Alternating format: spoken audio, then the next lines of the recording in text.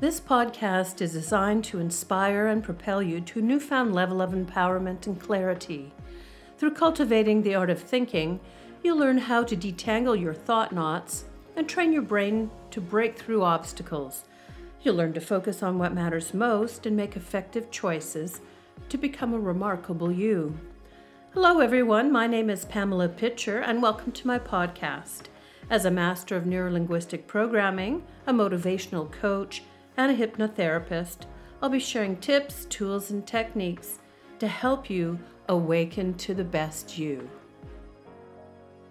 I promised a listener a podcast about perfectionism. Perfection, from my point of view, is an unachievable concept designed to make us feel bad about ourselves. Are you a perfectionist? If so, chances are you're making your life harder than it needs to be. Perfectionism is not the same as focusing to be your best. It's not healthy because we push ourselves beyond sensible limits, resulting in anxiety.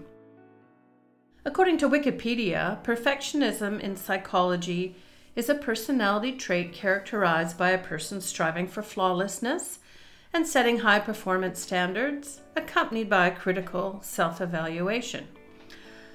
Whew. Would you say a person putting that much demand on oneself is perfect? How can beating yourself up be perfect? People with self-critical perfectionist tendencies are intimidated by their own high standards and may feel they can't reach their own goals. And that's when negative self-talk creeps in and we hear the voice in our head saying things like, "I'm not good enough," which is unfortunately a common limiting belief. When I worked in the finance industry, my mentor would say to me during my staff reviews, "Pam, it would be a good idea to stop measuring yourself against perfection." Being a Buddhist, he would never explain why or provide me with insight as how to stop. Rather, his way was to give me the space to find my way. After hearing his comments a few times, I stopped to think about it. He was nudging me to look at my need to be perfect. And deep down, I knew my perfectionism stemmed from my dysfunctional upbringing. Today, I am a recovering perfectionist, and I'm also an adult child of an alcoholic. Characteristics of adult children of alcoholics include judging themselves without mercy, constantly seeking approval and affirmation, usually feeling different from other people, and have difficulty having fun. The problem with growing up in an alcoholic home is that you never knew what you would find or what was going to happen when you got home. No matter how many times things went pear-shaped at home, somehow, as soon as I walked in the door, I was never quite prepared. One day after school, high school, when I walked in the door, I found a large pot of spaghetti sauce had been thrown at the television. The TV screen was broken, the pot was stuck inside, and red tomato sauce was oozing from the TV.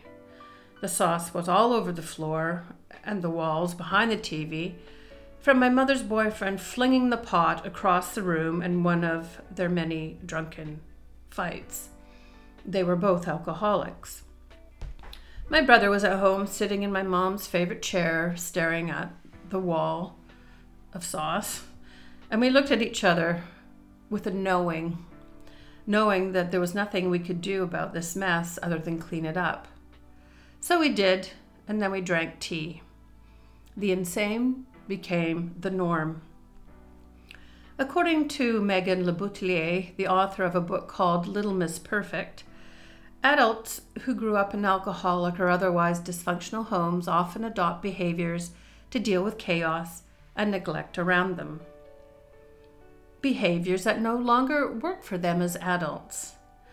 Repressing spontaneity, over-controlling, reacting impulsively from fear, and rejecting our own playfulness are just some of the coping mechanisms that become obsolete and destructive when carried out in life, in adult life.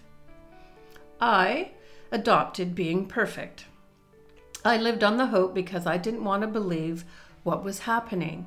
I learned to take care of the house, to clean and scrub, and put things back in order while my mom and her boyfriend were passed out. I decorated my bedroom beautifully, and it was really well organized. I excelled at school. I was a social butterfly. School was my repose. I didn't dare let people know what was happening at my house, save for my best friends and their parents who supported me through sleepovers and weekends away from my horror show.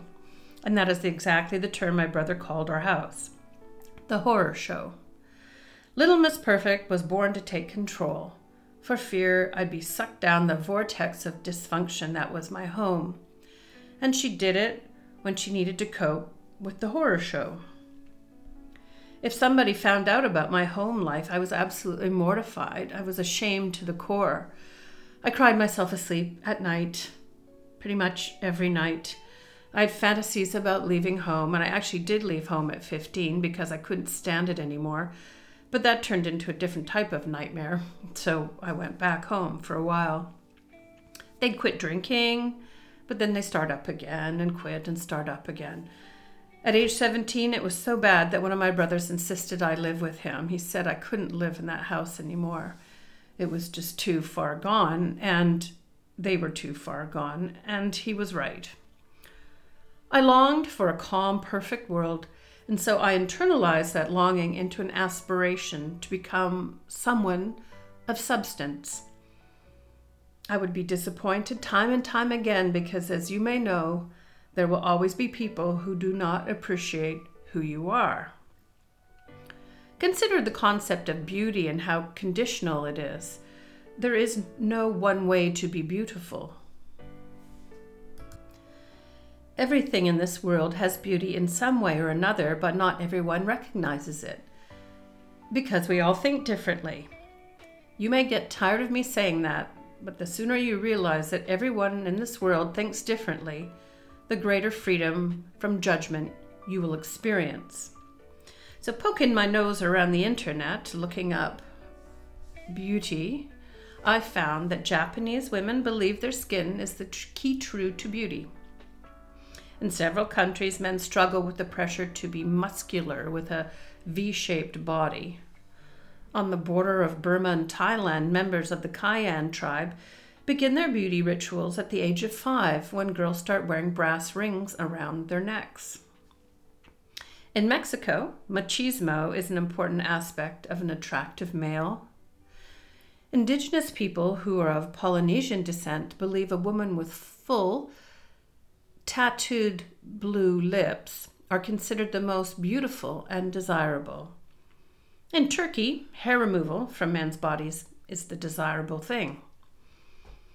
There is no right or wrong in this. It depends upon the spot in the world where you are, and as they say, beauty is indeed in the eye of the beholder. All of this to say is that cultural norms exacerbated by media and peer pressure put pressure on us to be perfect. And according to Brené Brown from her article written for CNN.com, she says, "We get sucked into perfection for one very simple reason. We believe perfection will protect us. Perfectionism is the belief that if we live perfect, look perfect, and act perfect, we can minimize or avoid the pain of blame, judgment, and shame." And that was true for me. Consider this. In what kind of environment did you grow up that led you down the path of perfectionism?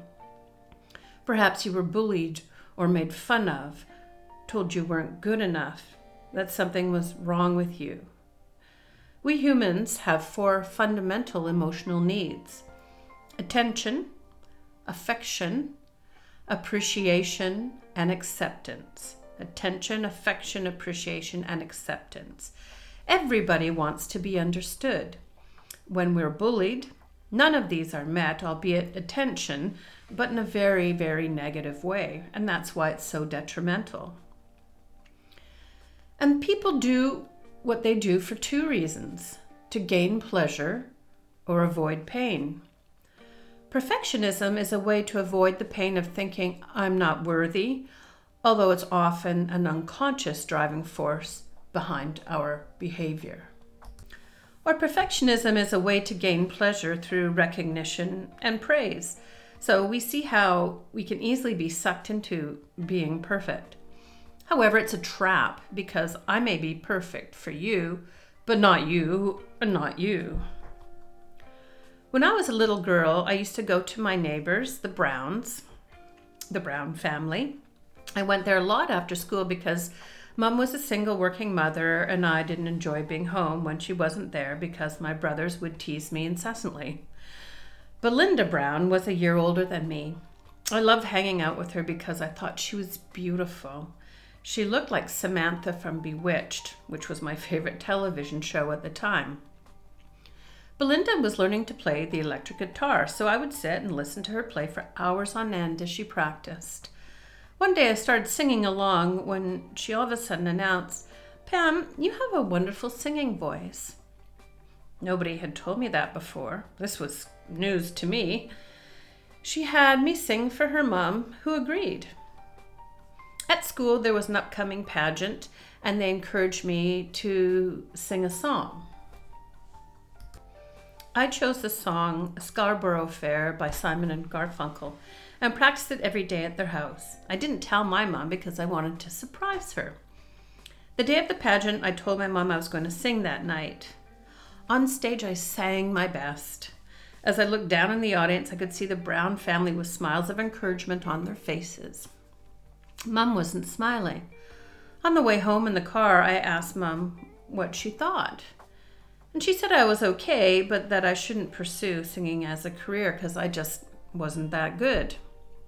I processed that comment as, I have to be better, and I'm sure the little girl of 7 thought she had to be better to get Mom's love.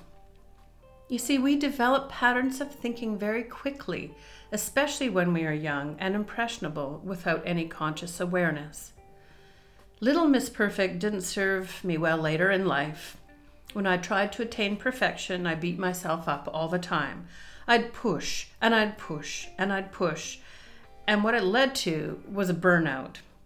I spent too many weekends working when I could have been playing.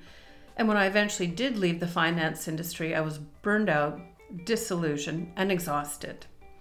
I had to give up being perfect to find peace. Now, that doesn't mean I don't aim for excellence.